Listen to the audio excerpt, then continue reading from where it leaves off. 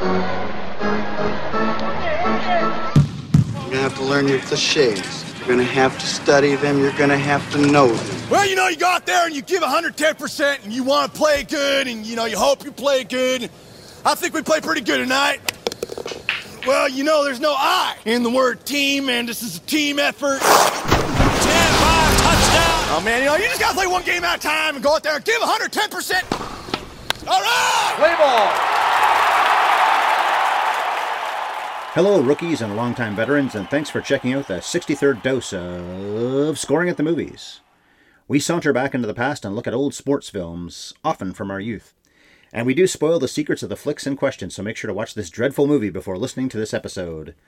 I'm the catcher who shakes his hand out after every pitch because he has the most sensitive paws since my dearly departed dog Fox, Ryan Ellis. And here's the young phenom whose tendons are too tight, but he can whip fastballs at a terrifying rate, Chris DiGregorio. It's not the only thing about me that's too tight, Ryan. You know that. You do have hands that look like they've never done an honest day's work in their life, so it doesn't surprise me that you've got the tender mitts of a dearly departed Pomeranian. And besides, if you've ever seen me play softball, you know I've got a cannon. And hands of stone also. Yeah, that's true. My hands are more pillowy soft than any man living, so I'm not somebody to throw stones in a glass house, that's for sure. There are so many things to criticize about this movie, but the way the catcher plays it, obviously Daniel Stern, who directed this movie, his only movie ever as a director, told him to do that. But it's so dumb that he catches fastballs, even the fastest ones, and acts like, I've never touched a hard pitch before. To do that once or twice is enough, but... I'm going out on a limb, because we haven't talked about this beforehand. I'm going strictly based on your intro now. That you did not care for this movie in a big way. Listen, I'm not going to be the one to defend Rookie of the Year, but this might be the first time we've ever done a movie on this podcast where it sounds like you're going to dislike the movie significantly more than I do. Because I don't think that's happened before. We both hated movies. Ready to Rumble. Ready to Rumble, notably. But usually I'm the Grinch that doesn't like the movie. We're going to share a lot of the same gripes here. Because there's a lot wrong with this movie. It actually bums me out a lot to know that this is Daniel Stern's only directorial effort. Because I knew he directed it, but I didn't look at his credits, so I didn't know that he had nothing else to his name. And maybe it shouldn't surprise me, given the choices. Fittingly, maybe, yeah. Even though the movie succeeded, it made 5 times its budget. It did? You'd think for that reason alone, he'd get to make more movies, but he never did. Maybe he didn't like the experience. Sometimes that happens. Yeah. Henry Fonda produced one movie, 12 Angry Men. Never did it again. And he never did it again because he didn't like doing it. So maybe Stern had the same reason. I didn't read that online, but just speculating. Okay, 2 things before we get any further on this. One is, I don't want to swear on this one. We usually do if we feel like it, even on the kids' movies. But if we're going to say the word, let's say fracking or something like that instead, so we can make this a non-E version of a podcast. The second thing is, you said when we promoted this episode at the end of Love and Basketball 2 weeks ago, that you'd be very upset if you didn't like Rookie of the Year. Now, you said a minute ago that you liked it more than me, but I don't think you loved it. So, are you upset that you did not like Rookie of the Year, or did you like Rookie of the Year? This movie came out at exactly the right time for me, I think, because the main characters in this movie, being Henry and his buddies, are, I think, 12. They're meant to be 12 years old. Yep. And when this movie came out, I would have been 11 or 12 years old and a big baseball fan. So it would have been the perfect kind of, oh, look, I too, if I just break my arm in the most improbable way possible, could somehow end up in the major leagues for the Blue Jays in my case. So regardless of the quality of the movie, I can understand why young me would have had a nostalgic fondness for it. Yep. There were actually aspects of it that I kind of thought were cute or fun. A lot of it was just tragically bad. And I would never say this is a good movie. If anybody over the age of 12 said, would you recommend seeing Rookie of the Year for any reason other than I want to see it with my kid? Then no, of course not. I don't feel bad about it, but I'm not going to say I loved watching this movie as a 39-year-old man. Maybe more than anything, it made me sad watching Daniel Stern at times. Trying to play Kramer! At least sometimes he came across like, and at that point, Seinfeld was getting big in 93, Cosmo Kramer. Is that what he was trying to do? Well, I don't know. The one scene I made a note about that, and then later on I thought, well, he's not really doing it. But one scene early in the film, he really reminded me of Michael Richards doing the goofy stuff, and nobody has ever been able to do that like Michael Richards playing Kramer. You have to have a specific talent for it, and it has to be within a specific comedic, I'm going to use the wrong word here. Ballpark? Yeah, that's a good one for this movie. Let's say ballpark. In Kramer's case, you've got a bunch of people playing it straight. Normal people having cynical conversations, and you've got the wackadoodle guy. You can't have the wackadoodle guy being all wacky and crazy when there's a bunch of improbably wacky and crazy stuff happening around him, because then it's just nauseating to watch, which was the problem here. You've got a bunch of kids acting wacky in a kid's movie, and then you've got this middle-aged guy throwing peanuts at his face and unable to get them in his mouth and then choking on them.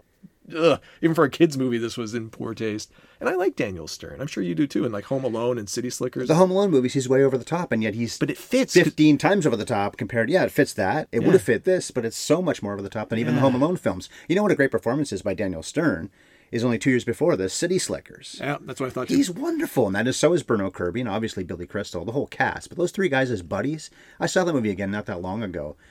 And I still laugh at the movie, but I love some of the serious stuff in that, including some of the scenes with him. And that's why it made me sad, because I was thinking the same thing. The guy can actually act, and he does He this. can act, yeah. In his own movie, you think that, well, okay, he wants to cast himself in the goofy role. Fine. I can see why he wouldn't have played the Gary Busey role. But he probably should have, because maybe he had more of the talent for that. Because Gary Busey, who's a very talented guy for all of his weirdness, seems miscast as A, the grump, and B, the romantic lead. I 100% agree with you on the second point. One of the things that I did think worked a little bit for me in this movie was Gary Busey, only because he played it so toned down. God, yeah, especially compared to Point Break, only 2 years. City Slickers, same year, 1991. That's right. We covered Point Break only a few months ago.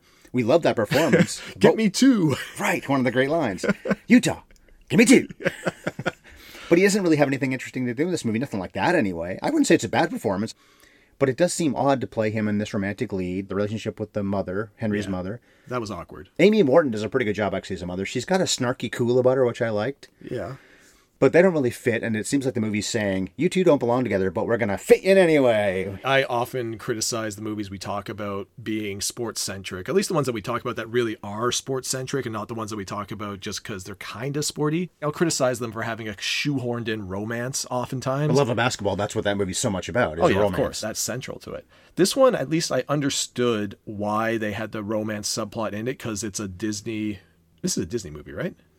I shouldn't say this before I know it is. You know, ironically, it is now. We saw it, or at least I saw it on Disney Plus. You paid for it. You're supposed to come here and watch it with me, but you didn't do that. Fox made this movie. 20th Century Fox did. Okay. But Disney, of course, owns them now, so that's how it's on Disney Plus. The movie was called Catapulti Henry in Finland. Catapulti Henry. It kind of makes sense with the sound his arm makes. Yes, so ridiculous. And it was released on July 7th, 1993. Our third movie from 1993 this year. We did Rudy, and we did The Sandlot. I much prefer The Sandlot to this. And somehow it was a pretty big success. Like I said, grossing more than 5 times its budget. The critics didn't agree with that, though. 35% of them. That's it. 3.5. Like this movie. But the average was 4.8 out of 10. So they got close to being okay with it. And then 52% of audiences, but Rotten Tomatoes across the board. And it was 22nd that year. Jurassic Park was number 1. Cool Runnings, we covered that a couple years ago, was number 15. Yeah. The Sandlot was 50th, and Rudy was 69th. And by the way, you took a sip out of your beer. We didn't cover that already. What are you drinking over there? Though it is about a kid and his friends more than anything else, does have some awesome baseball facial hair in it, notably Gary Busey with his fantastic stash. One of the things I did like about this movie was Gary Busey's mustache. I went with Beardmore for this, just to celebrate the facial hair or lack thereof of this baseball movie. And the reason why I didn't hear a can open there, gang, is because he opened it upstairs. We are Was not going to wait. sitting across from each other this time. Yeah, this is a weird and wild experience to be doing it in person again, but certainly a lot easier. We're bubbling. We're taking a bit of a risk, but we are bubbling. Judge us all you want Burbling, to. bubbling, and otherwise. Well, it looks like we won't really see any other people other than the 4 of us. The wives and the husbands. Exactly. I'll also do the nutshell, by the way, since we're at this point. Yeah. See if I can do the voice here from Major League. Forget about the curveball, Henry. Give him the heater. That was good. Well done. You really dug deep. That, of course, is from the manager in Major League when he says it to, forget about the curveball, Ricky. Give him the heater. That's the same basic thing here because Henry's only real pitch is a fastball. Is there any movement on that? No. His motion is terrible. His form is so bad. He, of course, doesn't throw strikes a lot in the first couple games he pitches. Major League hitters can hit 103-mile-an-hour fastball if there's no movement and no location. One of the things that struck me in this movie, and granted, it is 1993, so velocity is not what it was then. That was enormous back then. Nobody was throwing 103 miles an hour. But even so, Major League hitters, Major League catchers are used to catching in 93 mid-90s. Certainly some guys were throwing high 90s, if not with regularity. You have closers that are throwing that. You're right. It's straight as an arrow. There's no movement. Frankly, the kid's like 4 feet tall pitching off a mound, so it's probably just chest height to a full-grown man anyway, coming straight across. One of the things that I did give this movie kudos for, because I couldn't remember anything about it really, except for the basic overall premise. Me neither. I hadn't seen this movie in a long time. I knew the kid was going to throw fast. I just didn't know how the movie would actually play out beat by beat. So his first batter, that Mets player that I like this touch. Cranked one off That was him a good first touch. pitch. Yes, exactly. The first pitch he ever throws, the guy hits the ball 9 miles. Because he's thrown it straight down the middle. Now, you can certainly make, I think, a very valid argument that later in the movie, he should still be getting walloped because he's still just throwing fastballs down the middle, essentially. But okay, at least they gave him that and then some wild pitches, because it would have been easy for him to show up on the mound and just blow away the first 3 batters he faces, strike out the side, and everyone's a hero. So at least he did have a little bit of a struggle. And the Gary Busey, Happy Gilmore-esque, the ball wants to go in the hole is round, the ball is round, put the ball in its home. What are you talking about, Gary Busey? Yeah, that kind of moment. I don't know. That was kind of cute too, but he should just get cranked all over the place. You know whose form is even worse than Thomas Ian Nicholas as Henry would be Busey. Tony Danza in Angels in the Outfield, which was the year after this, his form wasn't very good, but it wasn't terrible. Certainly wasn't as good as Charlie Sheen in Major League. But Gary Busey looks like he didn't touch a baseball until they said, okay, action, in this movie. I agree. I did kind of like the fact that they cast him in a pitcher's role in the 90s when, let's be honest, a lot of players and pitchers certainly in the 90s were not great athletes. And Gary Busey does not look like a premier athlete, nor do I think he's meant to be. They call him Rocket all the time, the kids, right? Because he was Rocket, but he's not anymore. He doesn't want to be called that because he's a has-been and he knows it. Incidentally, speaking of has-been, did you see how crushed he was at the latter stage of the movie when he's told we're not renewing your contract at the end of the year? Earlier in the movie, this guy's being described by his manager as having like a 300 ERA. He's just getting annihilated. The fact that he was allowed to pitch through the entire season with what was probably just a terrible statistical line that year, he should be grateful for that. Don't be distraught that your contract's not being renewed. I mean, come on, man. But you're right, Gary Busey had freaking awful form, so it kind of fits his has-been character, unlike Tony Danza. Yeah, but even if you're a bad pitcher at the Major League level, you're throwing the ball in the mid-80s probably. Maybe you used to throw it in the 90s when you were a Rocket. Yeah. Now you're in the mid-80s and they're hammering you. Although he obviously improves enough that he becomes their main pitcher. And I'll ask this question right now. Highly improbable. Right, but he's supposed to be at least okay. It's like Rick Vaughn in Major League. He gets hammered early on, also gives up a big home run in the beginning of that movie. Not his first pitch to his first batter, but early on to Clu Haywood. And at the end, he strikes him out in the big game, which is what happens here. And just like Angels in the Outfield, so the Angels, Cleveland Indians in Major League, and the Cubs in this movie, all three at the time these movies were made, around the same time frame actually, were not good teams. So they were picking these teams that, I think it was the guy who did Major League, David Ward, said the redacteds can be successful in a movie because they weren't in reality. But then ironically, they got good right after, well, a couple years after Major League came out, maybe 3-4 years later. And the Angels were never terrible, but of course they wanted to use that name for that movie because of Angels in the Outfield, which was a property from the 50s, a movie where the Pirates were the team that was the bad team. And the Cubs, of course, have so often been bad. But then it's funny, in this movie where there's nobody there through a lot of the season, Yeah, that bugged the Cubs have always drawn a crowd, Right. even when they're at their absolute worst. I think literally always they drew a crowd. Maybe not a full house every single time, but there's no way in the world the Chicago Cubs weren't drawing people. Cleveland in Major League, that was pretty accurate. Yep. And I don't know about the Angels when they weren't very good. That wasn't really an audience issue with them, though. It was more a matter of Roger needed the Angels to win, so his dad would come back. Anyway, that was a dumb plot line. But these people picked these teams to be in these movies who were mostly kind of bad. And then not long after, some of them got really good, including the Cubs. They started making the playoffs in the later 90s, and for the most part in the last 20 or so years have been a contender, including this year, we're a first-place team. But appropriately at this point, they'd been good in 89, the year the Major League movie was made, when they made the playoffs. And by 93, when this came out, they weren't so good anymore. It's funny you said that the way that you did, because it was exactly the way I thought about it watching it. If you want it to be Chicago because Chicago stinks, cool, no problem. But this was a movie where they introduced a bunch of subplot elements and almost none of them. In fact, I think short of the Gary Busey romance subplot, as miscast as it might be, at least they paid it off at the end. And the main plot, they saw that through. Basically, nothing else paid off in any significant way. They ended them, but they didn't pay them off. So the fact that there was nobody in the stands, it rang so untrue to me, because anybody that knows baseball knows that, yeah, the Cubs were, at this point anyway, historically bad, and John Candy references that at one point.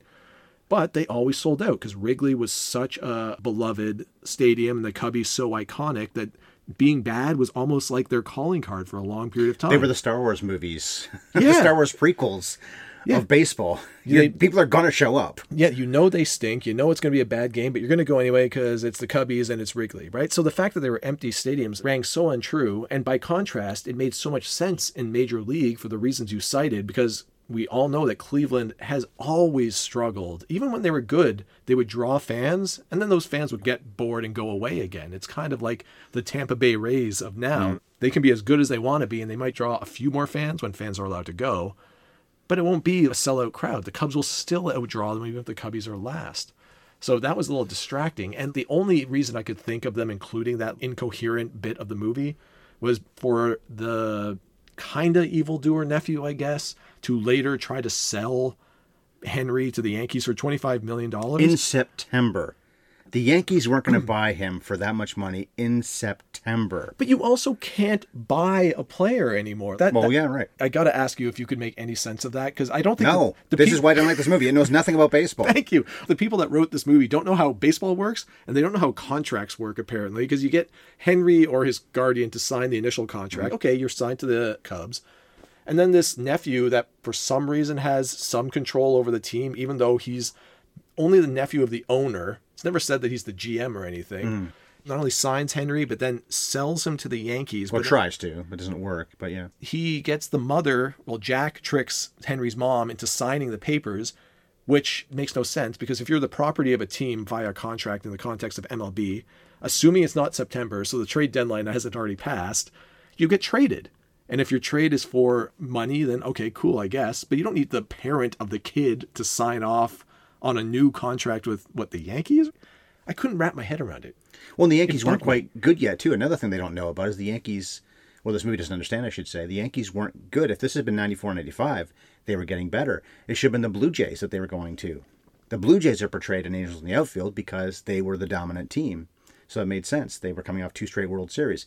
Another thing, of course, the big game at the end. And John Kennedy says this, too. I'm not blaming him. He was told to say this by Daniel Stern and the writers, but they played the Mets in that big game at the end.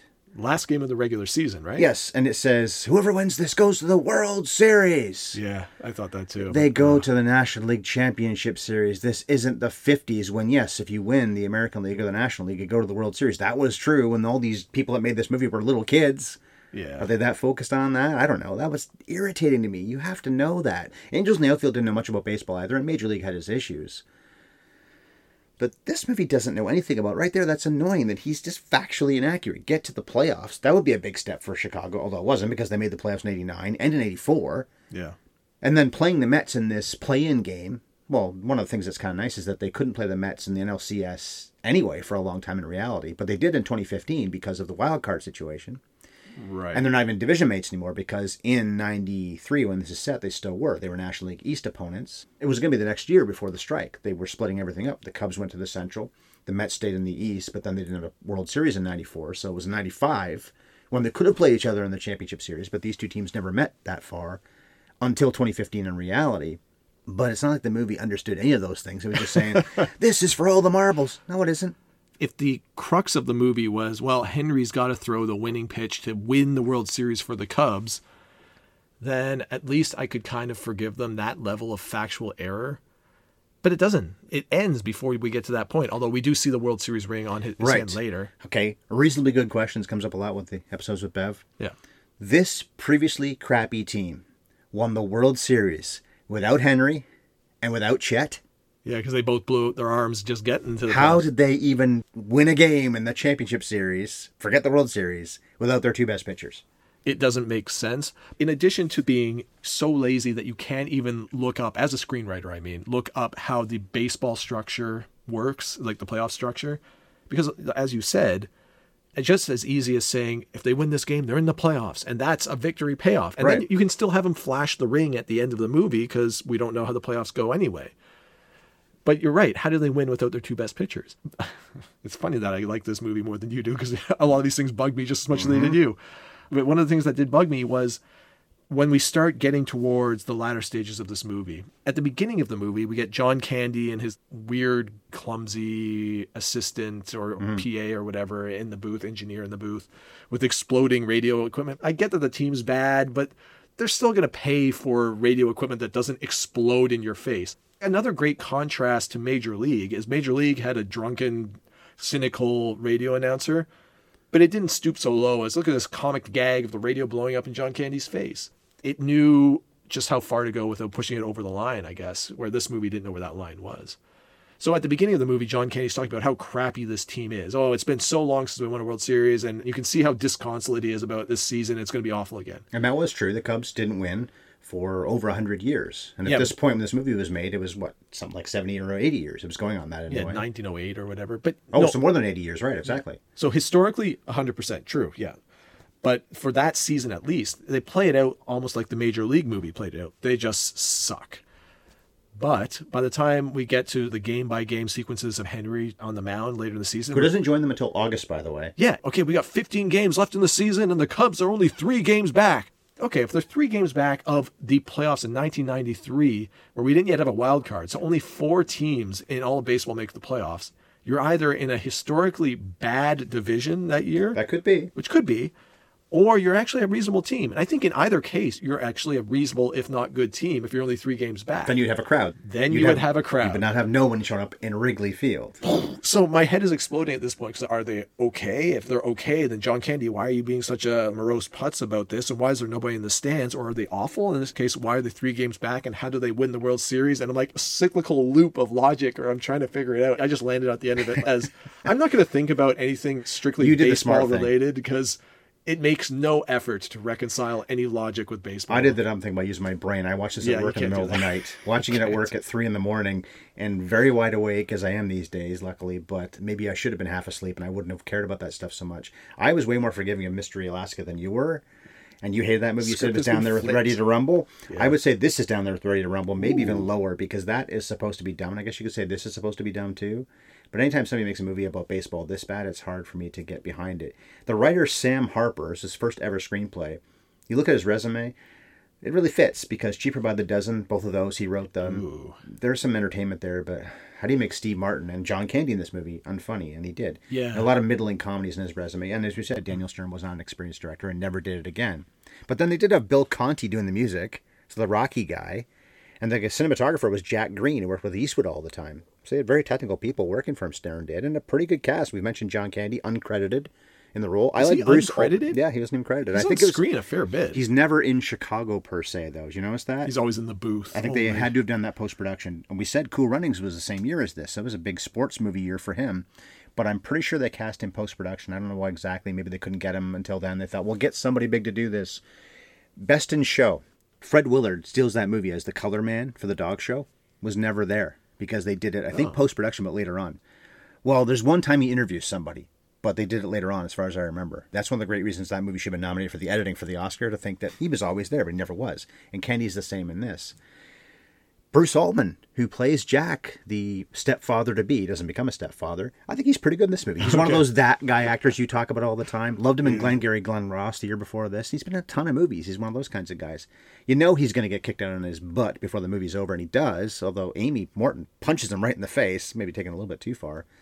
Eddie Bracken, who plays the owner of the team. Not that funny, but he was a comedy legend. He was in a lot of Preston Sturges movies long before, in the 40s and so on. He's also in Home Alone 2. He's the guy that owns the toy shop that gives the turtle doves to Macaulay Culkin. And he's Mr. Wally in Vacation, which John Candy was in too. So he's the guy that shows up at the very end when the Griswolds hold John Candy hostage. Albert Hall, the captain of the boat in Apocalypse Now. And also in Malcolm X, which was the year before this. He's got the Danny Glover role. Danny Glover in Angels in the Outfield the year after this. Although Glover's got way more to do in that movie than Hall has in this. Hall's biggest thing is mispronouncing Henry Rowan Gardner. Yeah. Not that hard to remember that name. There were moments when Hall did the mispronunciations, as stupid as that gag is. Made you laugh? It did make me laugh. Hey, Rosenbagger, and that's kind of funny. And it's a good actor delivering the line. You're not wrong. The cast is surprisingly good. Dan Hedaya, if we didn't say it, is the guy who plays the nephew. Dan Hedaya from Cheers. And he was also in the same year as this in 6 movies. 1993, 6 films for this guy alone. And we covered him in The Hurricane late last year. Well, I guarantee you, nobody is going to be able to put a face to the name Dan Hedaya, unless you are a quintessential movie buff. Nick Tortelli! Okay, maybe, yeah. He's been in a lot of good movies, though. He's been in a ton, but as soon as you see the face on the screen, you're like, oh yeah, that guy. I've seen him in like 18 things in the last 2 years, because he's always all over the place, and he's always good. He just tends to be cast not always the heel per se, but he's always got a little bit of a heel in his personality, whatever he plays. And that's kind of the case in this movie. His character is nonsensical in the way it's portrayed. You're going to take over the team next year. You're the owner's nephew, but your role is never defined, and you do weird stuff throughout the movie that doesn't make sense. But even so, the scenes he's in are kind of fun. Same way. Not funny, but okay. No, not funny necessarily, but fun. And maybe this is why I'm a little bit more forgiving of this movie, is it's super lazy. If I manage to turn my brain off long enough to ignore that, there are performances in it that I find fun. Altman, Jack, because it didn't matter what the scene was. It didn't matter what the character was doing. Even if he's just walking in to give his girlfriend of 3 weeks a necklace for some reason, every scene he's just chewing up the scenery, and whether it's physically or in his deliveries, because he's wearing the most outlandish outfits. Even for 1993, men were not wearing shirts like this. Like, I'm sorry, if you're not the Fresh Prince of Bel-Air or somebody, you're not wearing this stuff. He's weirdly flashy and at moments way over the top.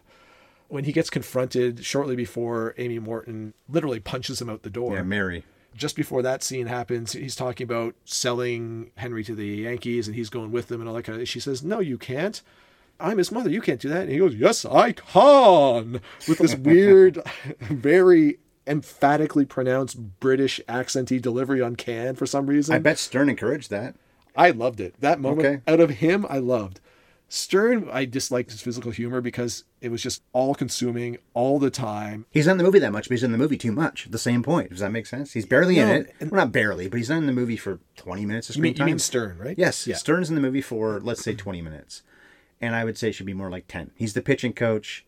It's not a dreadful performance, but the reason why Marv works, where he may have more screen time actually, is because he's playing off of Pesci, and for that matter, off the kid. Right. But in this movie, he's playing off a kid, and it just isn't as effective. Maybe he thought it would be. Thomas Ian Nicholas is not a terrible actor. He's very cute. American Pie, that's what he went on to do. He's Kevin in those movies. The least likable, not he's unlikable, but the least relatable of the 4 main characters in that movie. He's fine. He's the one that's with Tara Reid. He's fine.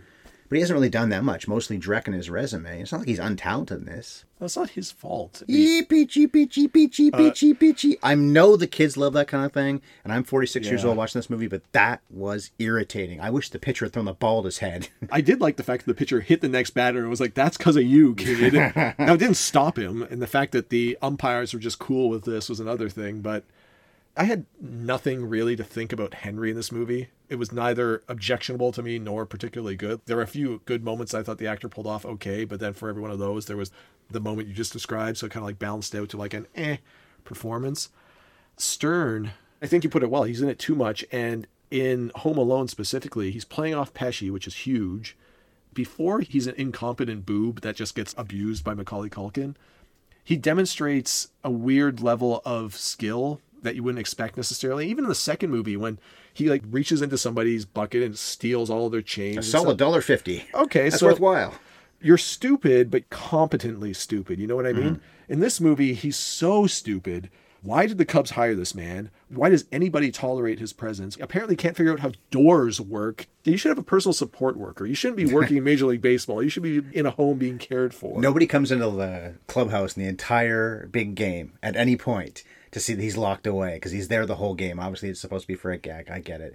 No. But that's just dumb. Somebody's going to go in there at some point, whether it be a player or a clubhouse person. There's probably a clubhouse person in there all the time in case somebody needs anything, especially with a rich team like the Cubs. In my mind, there were people in and out of there all the time, and we're just like, oh, he's in there again? Whatever, screw it. Henry, when he comes aboard, isn't good right away. Right. We hadn't seen this movie in a long time. If you had to make me make a bet, he's going to be awesome from the beginning. Knowing the basic plot line, I would have said, yes, he impresses everybody right away. It's smart that Fisher doesn't let anybody see him throw.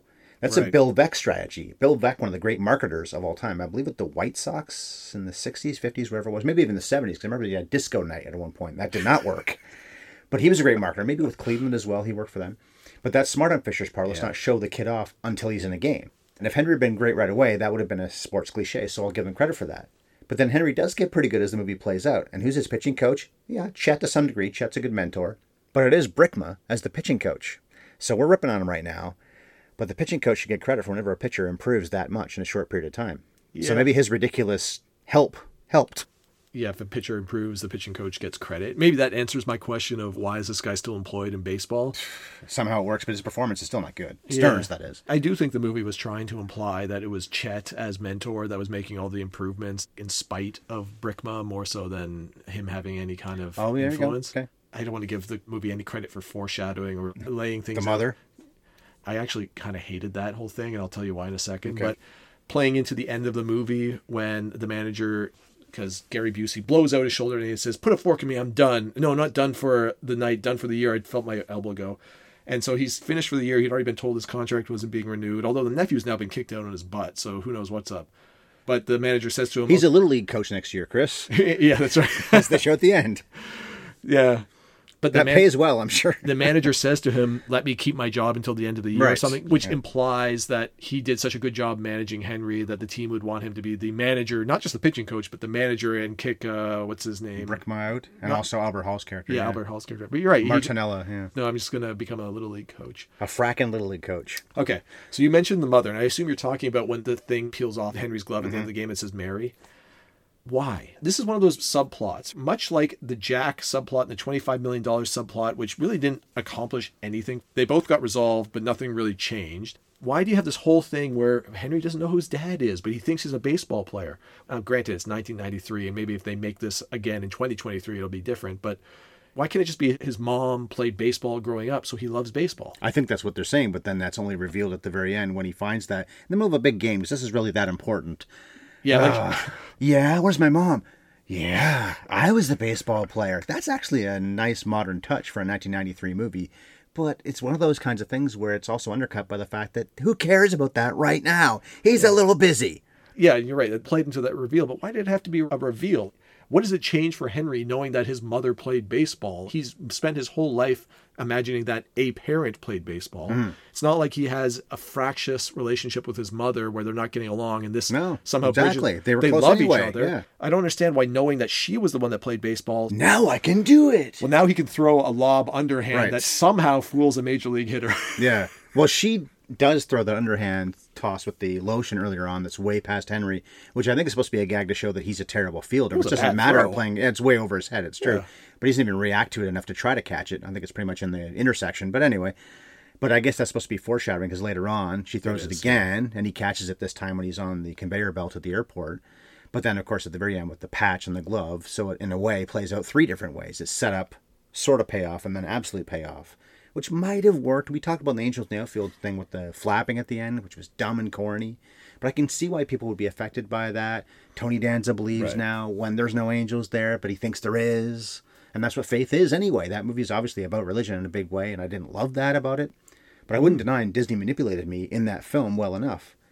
But I think this is supposed to be the same moment. It's supposed to be. But it doesn't really Doesn't work. matter. No, exactly. It doesn't matter. And him That's right. throwing a softball pitch, which is what I do all the time, and blooper ball, of course, too. You've played in our league, that other league. We've talked about our CBC league lots of times, which is not blooper ball, but I've played in a blooper ball league for a long time. I'm a pretty good pitcher doing that, and I've gotten a lot of batters out by throwing the ball high, but I'm not getting out this giant Hedo guy, or Hedo, or how do they pronounce it? It's spelled Heddo, and over-the-top performance that guy's giving, too. Tom Milanovic. I kind of like that guy.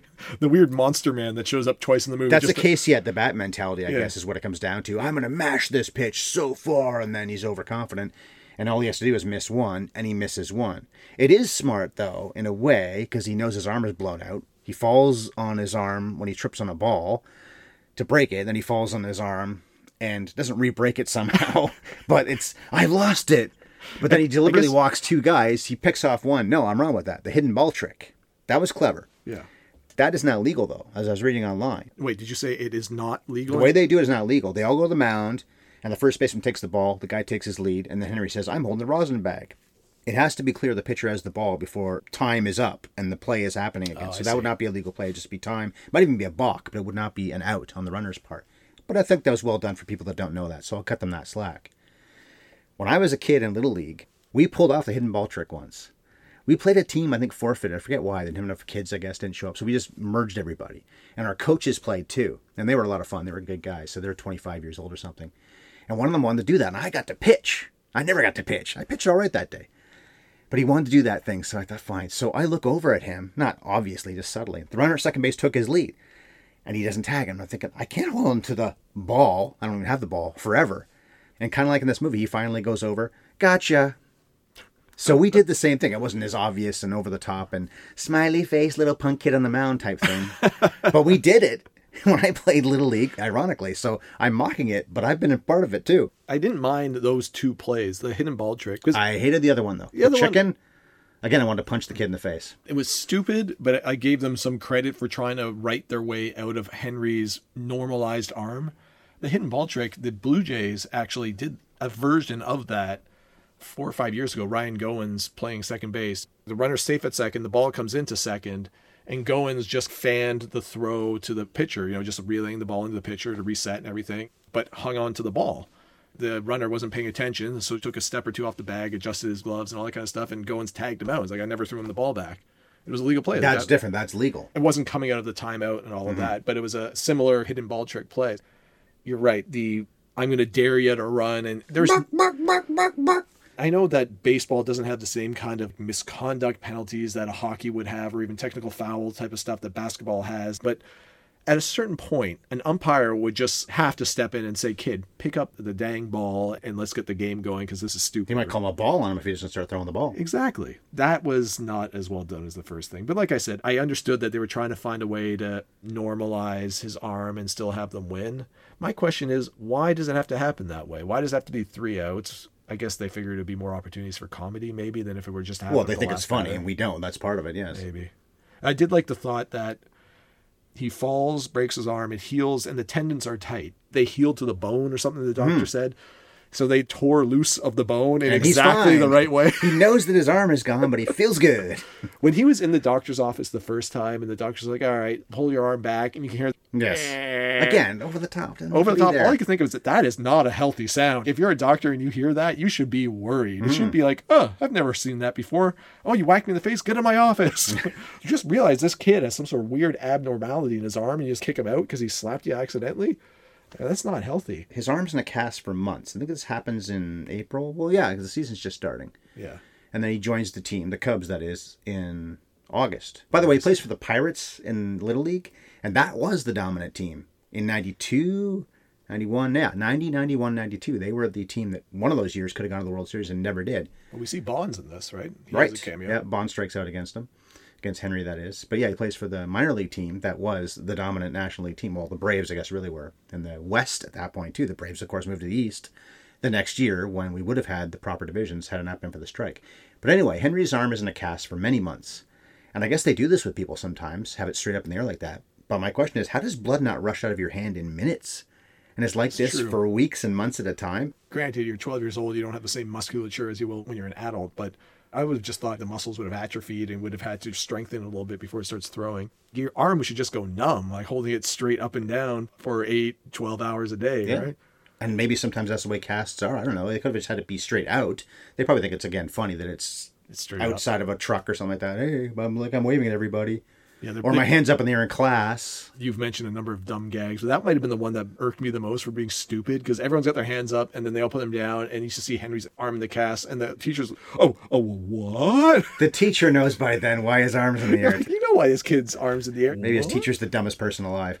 Although, interestingly, the last movie we talked about was Love and Basketball, and one of our favorite moments is when Monica leaves her arm in the air for enough a long time and gets punished for it when she shoots a 3 in practice. That's true.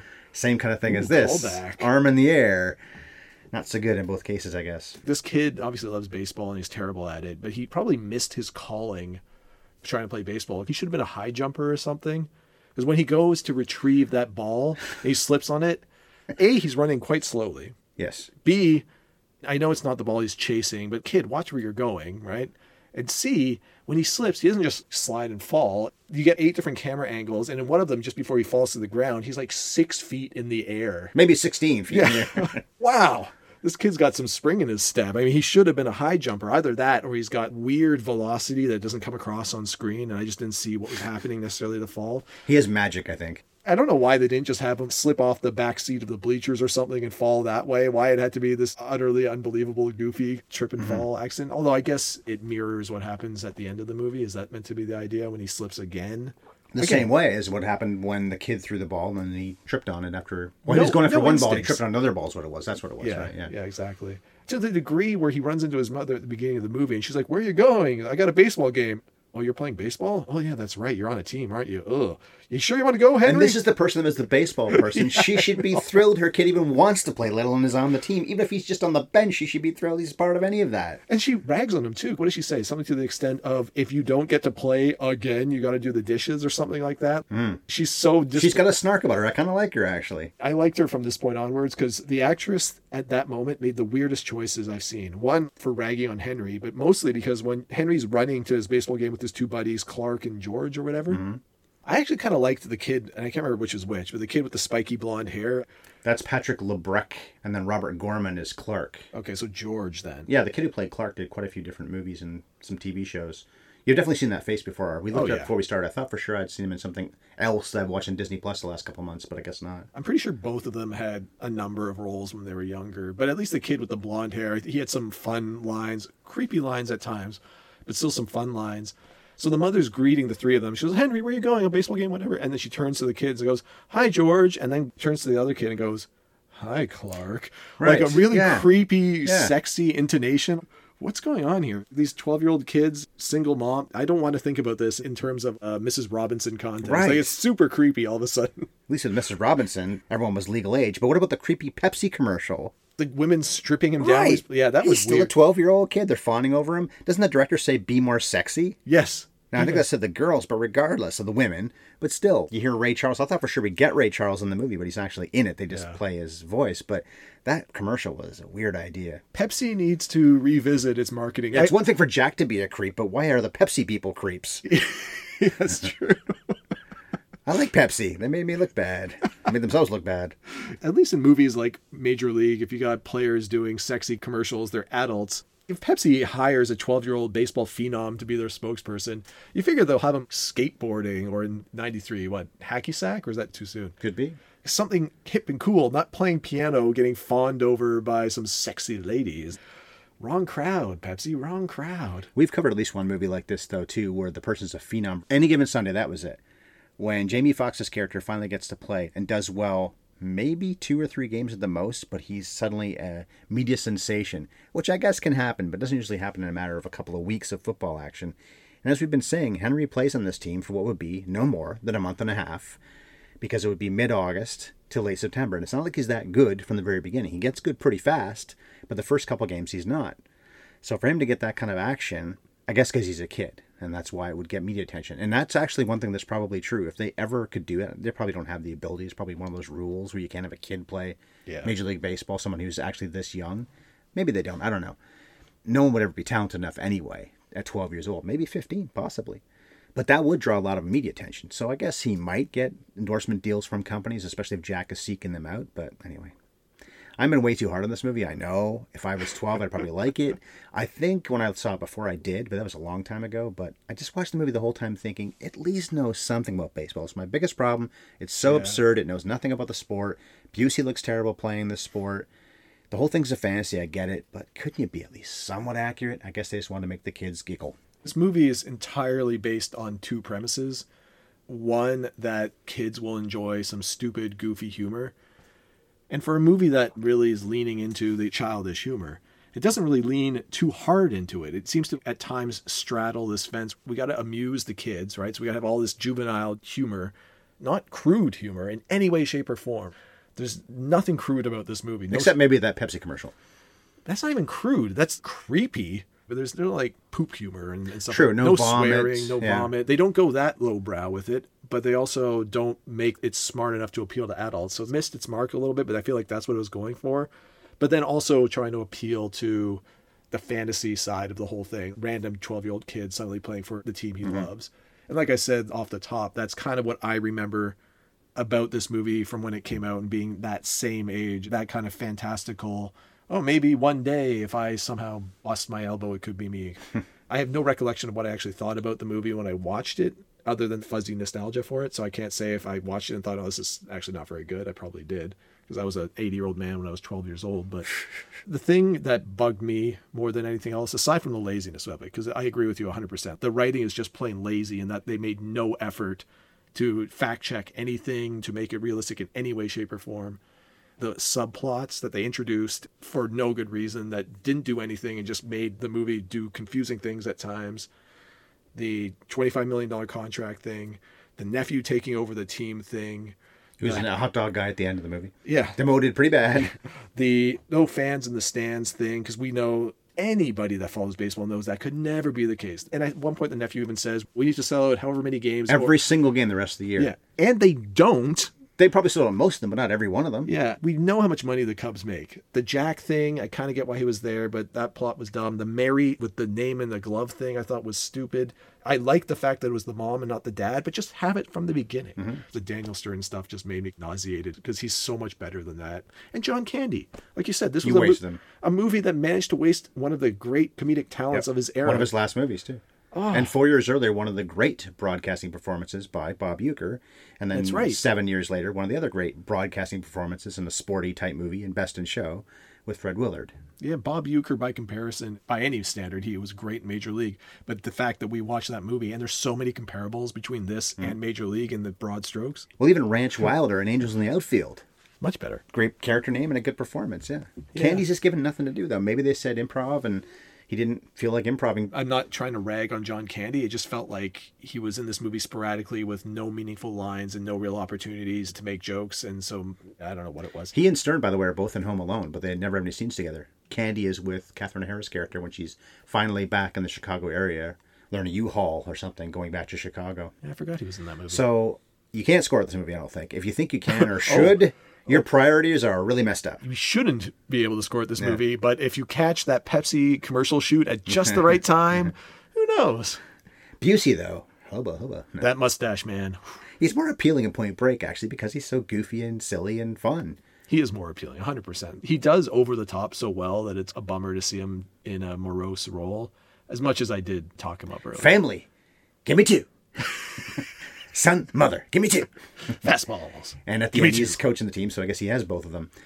I'm giving this movie a 3 out of 10. I really hated it. It's down there with Ready to Rumble for me, and I can't think of the other ones I put in the bottom 5, but this is definitely there. At least know something about the sport you're covering. I get Movies take months of pre-production. Why can't Sam Harper do a little bit, or Daniel Stern, do a little bit of research? Usually when we talk about the portrayal of the sport, you're saying 10 out of 10, top notch, nailed it in every respect. No, I agree. It's not good. I'd probably give it a slightly higher score than you just because of the Jack stuff, the Gary Busey stuff. It sounds like I enjoyed it a little bit more than you did. But even so, it's like a 4 out of 10 tops kind of movie. Well, it's one more point. That's not much more. I will watch Angels in the Outfield again, maybe, but I'm never watching this movie again. I'm never watching this again either. I just thought it was one of those interesting, how does my childhood memory... Well, this is why we wanted to do this podcast, especially you in the first place. Is let's look back at movies when, especially you were around 12, 13, 14 years old. And we've now covered a lot of the ones that you first talked about. I'm pretty sure this was in that same conversation. Most of them are not good movies, with some very specific exceptions, like Karate Kid. And Major League is good. Major League is a great movie. Field of Dreams, obviously, is great. Most of the movies, being a kid, you remember, are usually a bit more lighthearted, especially in the sporting genre. Field of Dreams is one of those rare exceptions where it's a very emotional movie. Still, you can watch it at 10 years old and still appreciate it for being a great movie. But all of the movies that we've watched that I remembered as a kid, and I was slightly disappointed by it, this was probably the worst movie that we've watched. Fair. But I'm strangely not as upset about it as I thought I would be. Well, I don't know if I said this already, too. My biggest problem with a movie like this is be funny. Be more funny. Agreed. And it wasn't at all. Well, we're not going to be covering a movie from our youth next time we converge when we get into November. In 2 weeks, we'll dig into a subject that hasn't been discussed on this channel in over 2 years, and that's poker. Molly's Game on Netflix, the Jessica Chastain poker film.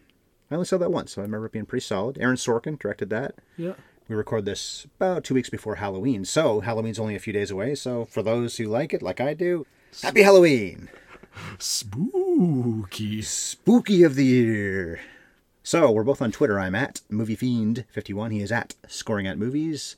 And we are, podcast-wise, pretty much wherever you can find them. I won't have to go through all the names because if you like podcasts, you can probably find ours wherever podcasts are. Wherever the frack you download there podcasts. You go. Nicely done. This was a fracking bad movie. So, take her easy, cubbies. I need to go vomit. Aww.